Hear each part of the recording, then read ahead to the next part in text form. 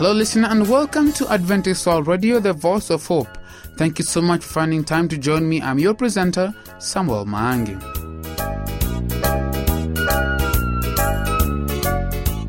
Maureen Komboka is on standby with the Family Life segment. Today she will talk about lasting marriages. Brother Steve Rundu will also join us during the Bible segment. Today he will talk about sin's effects on stewardship. Stay tuned for this and some songs in store for you. Here's a song, A Country by Faith for today.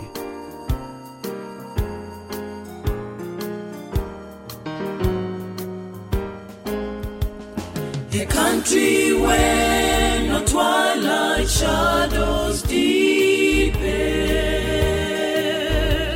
an ending day where night will never be,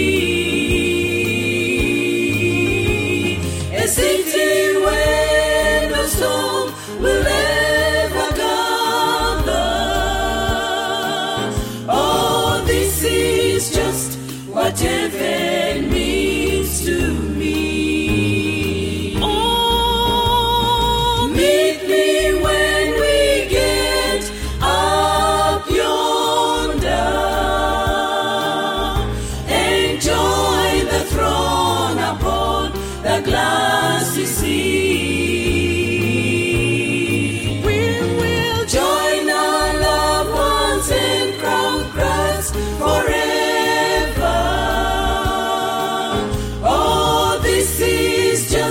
What heaven means to me.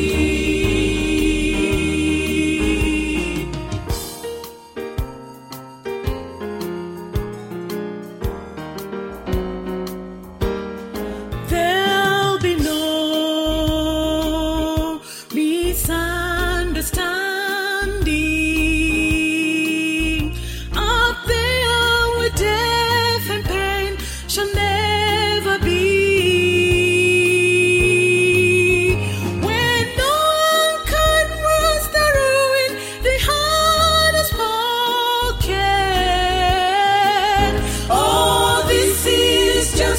What heaven means to me. Oh, meet me when we get up yonder,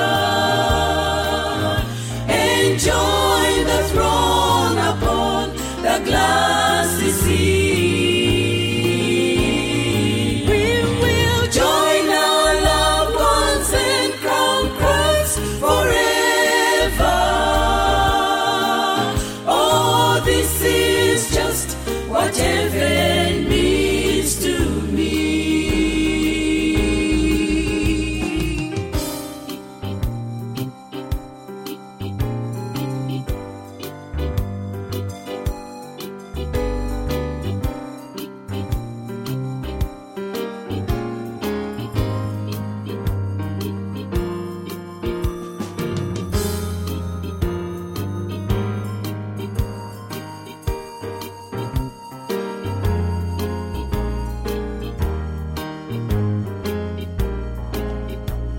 When at last we will see the face of Jesus, the one who suffered, died to set us free. And when they crown him Lord of all, I'll be there. Oh, this is just what heaven means to me. Oh, meet me when we get up yonder, enjoy the throne upon the glassy sea. We will join our loved ones and crown Christ forever.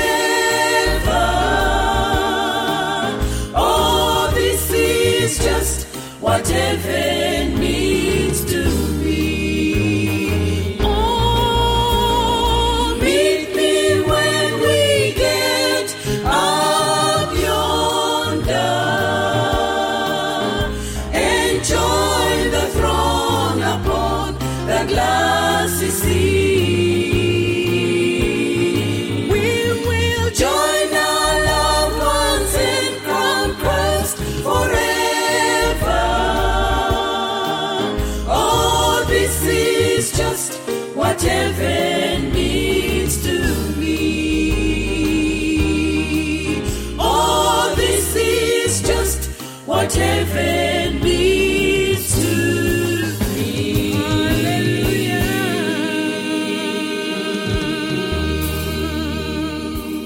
This is the New Life program coming to you from Adventist World Radio, the voice of hope. Get ready to listen to Maureen Komboka with the Family Life segment. Be blessed.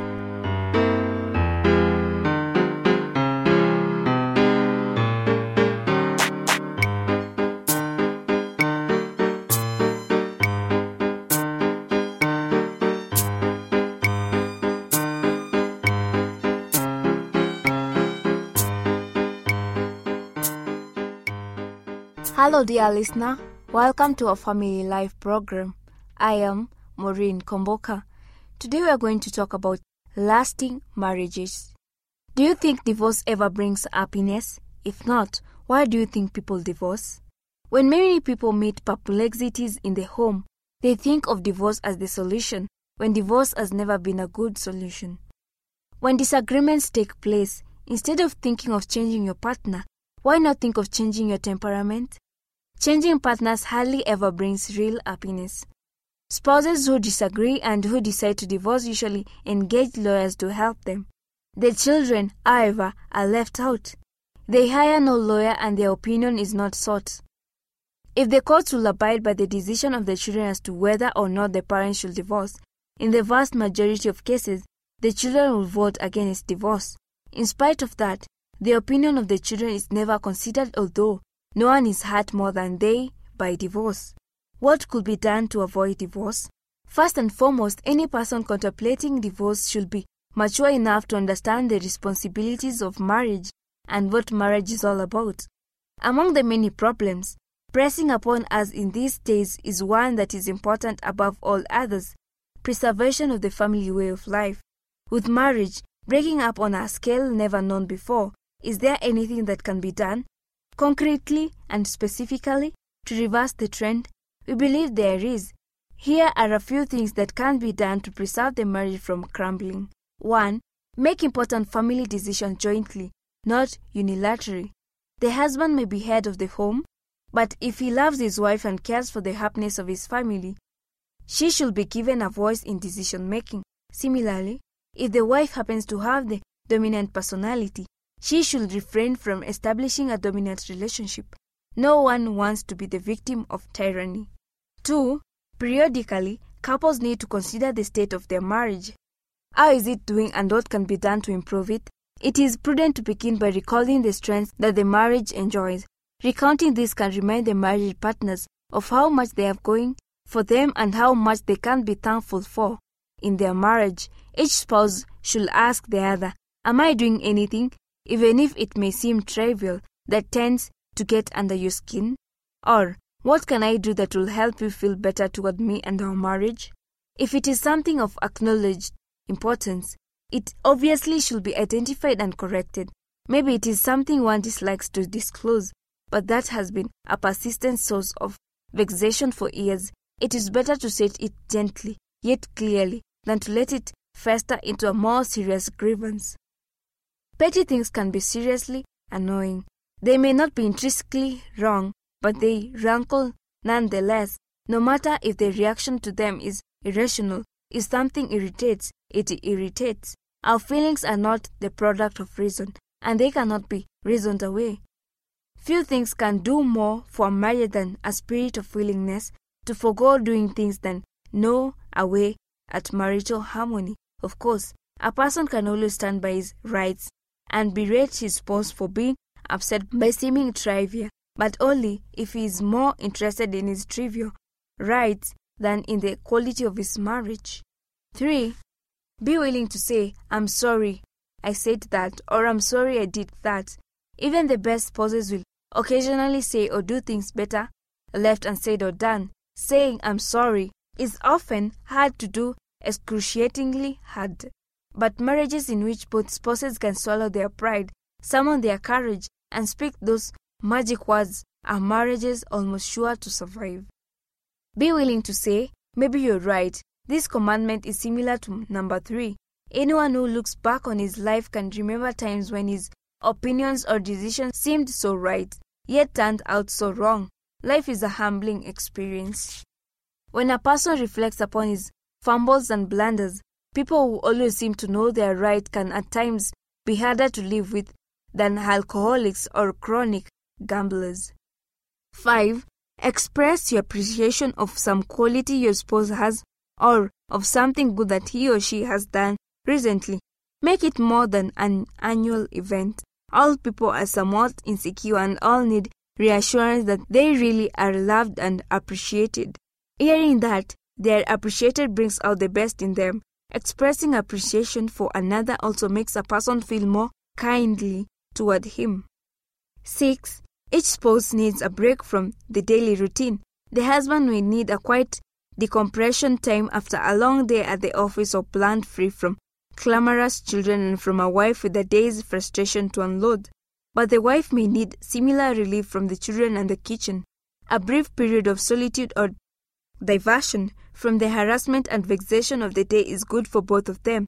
Each spouse should do his or her best to ensure that the other gets this privilege from time to time. 7. Each partner needs elbow room to provide the sense of freedom that a healthy marriage requires. The right to spend money without having to account for it, and the right to spend time shopping, visiting, or engaging in any other legitimate activity entirely on one's own is essential to that desire for independence that never entirely leaves a person. 8. Do something together frequently that both enjoy. Since married partners must bear disappointments and disasters together, they should share pleasures too. It may be a meal out or a night visiting relatives and friends. If one will follow these rules and rely on God in raising children and caring for the family, there need not be a reason for divorce. It is also very important for young people not to contemplate marriage until they are fully mature. When an immature person marries to become happy, he not only disappoints himself, but the unfortunate person who marries him as well.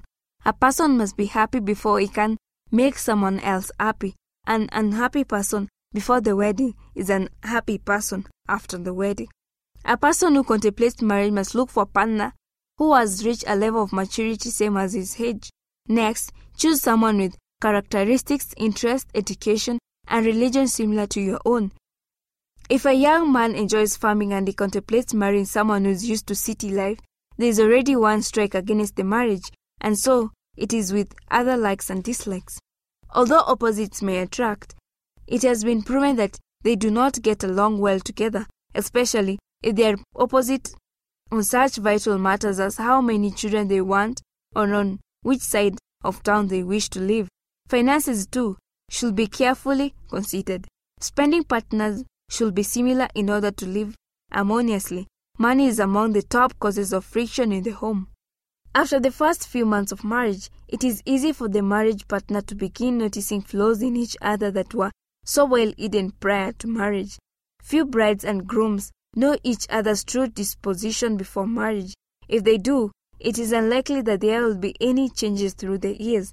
No one should look for perfection in a mate until he has reached that state himself. And it must be remembered, it is better to change one's disposition than to change one's spouse. It is better to think in terms of what one can give in a marriage rather than what one can get. Love is many things. Love is being sensitive to each other's need. It is sacrificing for the one you love. Love is understanding. It is sharing problems and joys. It is showing respect. Love is cooperation. It is making decisions together. It is enjoying each other's company, going places together. Also, love is not things. It is not domineering. It is not nagging. It is not selfish. It is not an ultimatum that demands your own way or else. Lack of communication is a problem that shows up in 85% of marriages, according to the experts. It is the most cruel torture that be used against each other. Husbands and wives become strangers in their own homes when they cannot or will not talk to each other. Difficulties must be confronted verbally by both partners. Trying to escape by not talking is the coward's way out. Silence is not golden when used as a weapon of hostility towards one's mate. It can be a devastating tool for wrecking a marriage. Besides, nothing is ever solved with the silence barrier. Only through communication can the air be cleared. As one couple who was married 70 years said of their long life together, the secret is to sit down and talk things over. There is always a chance for change if you talk, but when the channels of communication become clogged, the marriage stagnates. Of course, on the opposite side of the scale is the one who is willing to talk too much. Arguing is like trying to push a door open with a person on either side. One will have to give in and push from the other side in order to open the door. It may even be better to lose all arguments than to win and live alone. There are no shortcuts toward a successful marriage. Preparation for marriage involves all that pertains to emotional maturity, and it means here is the rub socialization of personality. These two persons have to live together for many years, and over the course of time, it is basic personality that counts.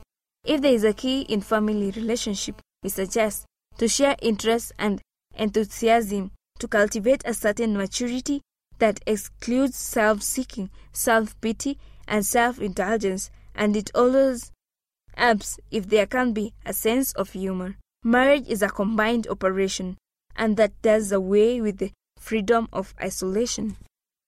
Interdependence doesn't mean learning, but being able to reach out and know what the partner is there when needed, and planning together to meet a big or a little crisis, and working hand in hand along both sunlit uplands and dark valleys.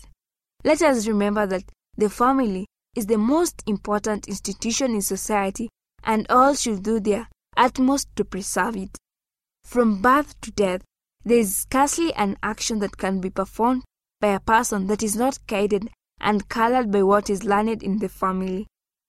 Bitterness within the family works its way into society. The person who is frustrated in family life is likely to become the cynic of world life. Why not learn to be happy and cheerful in your family so you can bring cheer and happiness to society and the world? The world needs happy homes, happy families, happy children, and happy people. It all begins in the home. Let us make our homes happy. Thank you for listening. I've been Maureen Komboka.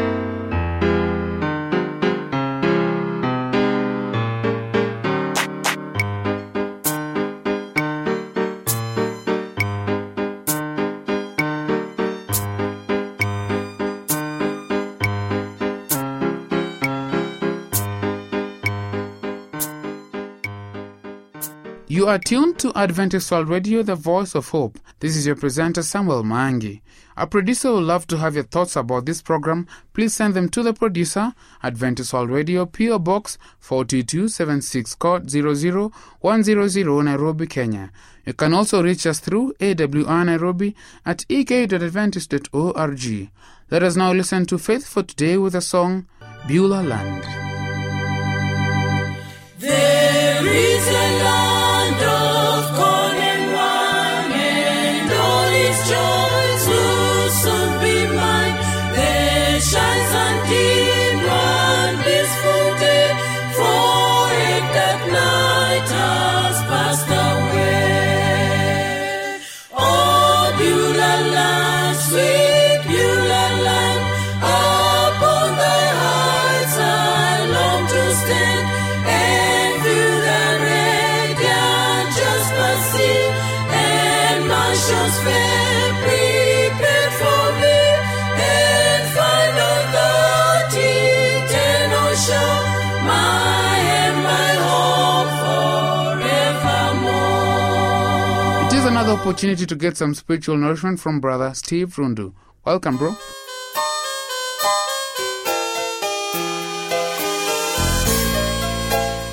Sin's effect on stewardship.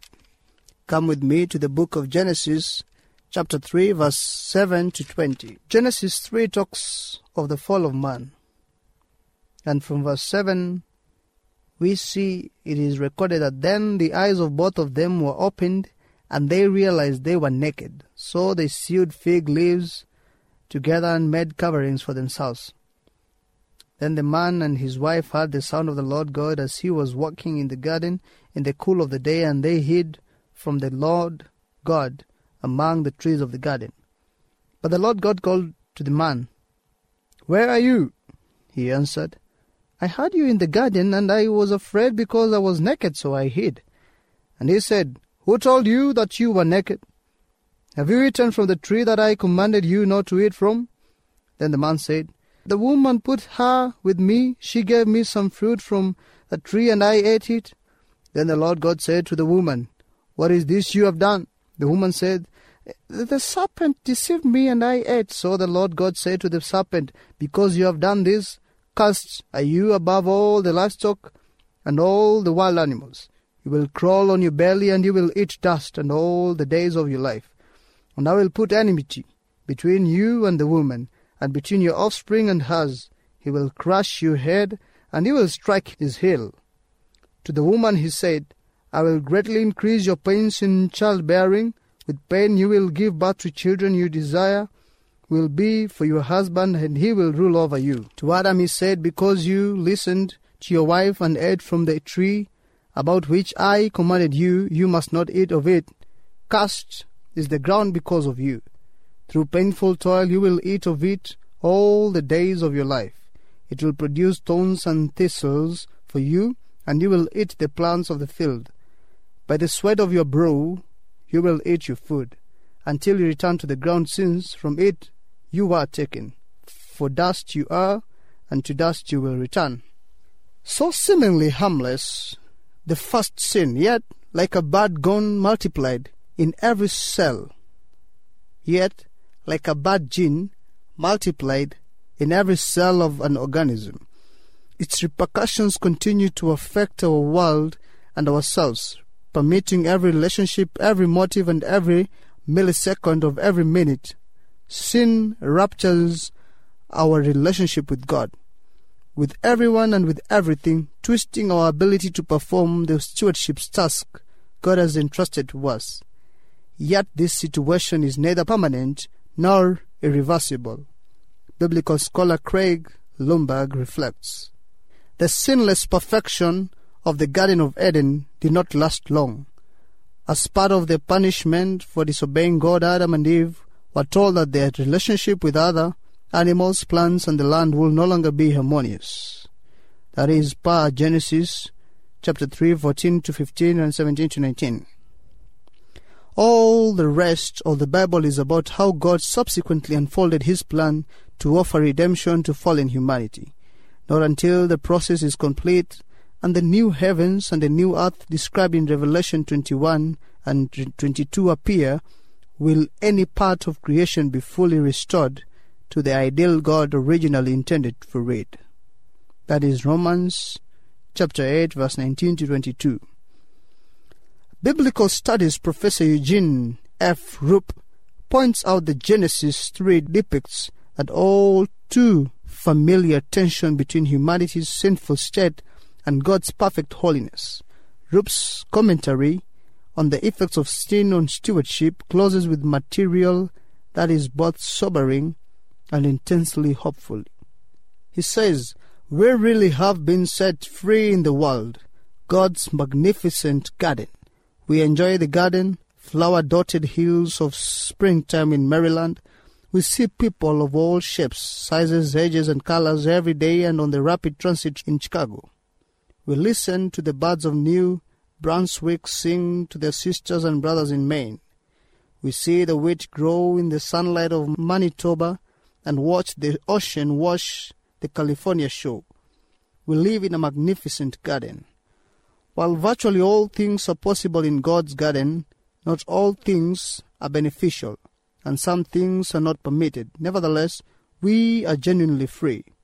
We have the power to drain the farm soil of all its nutrients, to enslave certain people by economic oppression or military might, to care for our own physical needs or emotional desires. We can even preach the gospel as benefiting and blessing us and condemning those not like us. But such things are not permitted for those entrusted with the stewardship of God's world. They constitute stewardship toward death in a world of life. We can rejoice the stewards are finding new ways to nurture the soil back to life. Many stewards are reclaiming their life-enhancing role.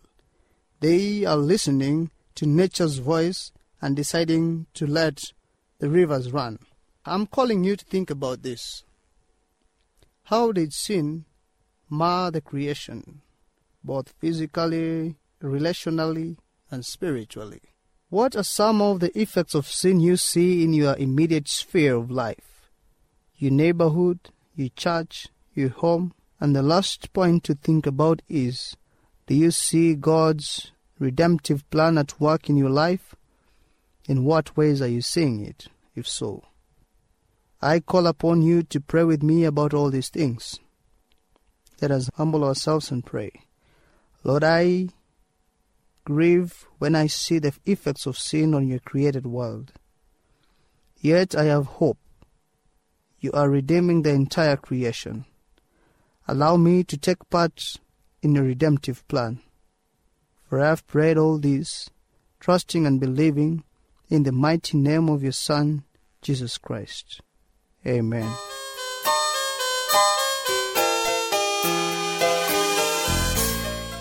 That brings us to the end of our program. I hope that you've been blessed. Would you like to have your views, comments, or questions about this program? Please send them to the producer, Adventist World Radio, P.O. Box 4276, code 00100, Nairobi, Kenya. Our email address is awrnairobi@ek.adventist.org. Join me next time, same place, same time. But until then, may our God be with you. I've been a presenter, Samuel Maangi. There is a land of corn and wine, and all its joys will soon be mine. There shines until one blissful day, for it that night has passed away. Oh, Beulah land, sweet Beulah land, upon thy heights I long to stand and view the radiant Jasper sea, and mansions fair prepared for me, and find on that eternal shore my and my hope forevermore. Pepo zake nazolozo, di nyimbo zake mwambako, angelo onyezimira, aimbaza bandu zake. Odzikololo komalo, papiriloko mesalo, ndipenyetsetsa kunyanja, manyumba andikonsera, ndiyanganitsa dzikolo, komwe nditsakalitako. Nefikie isanga lela mfono mjiki, hena kianga chelisha, kisha chose kinevoshwa. Niledisha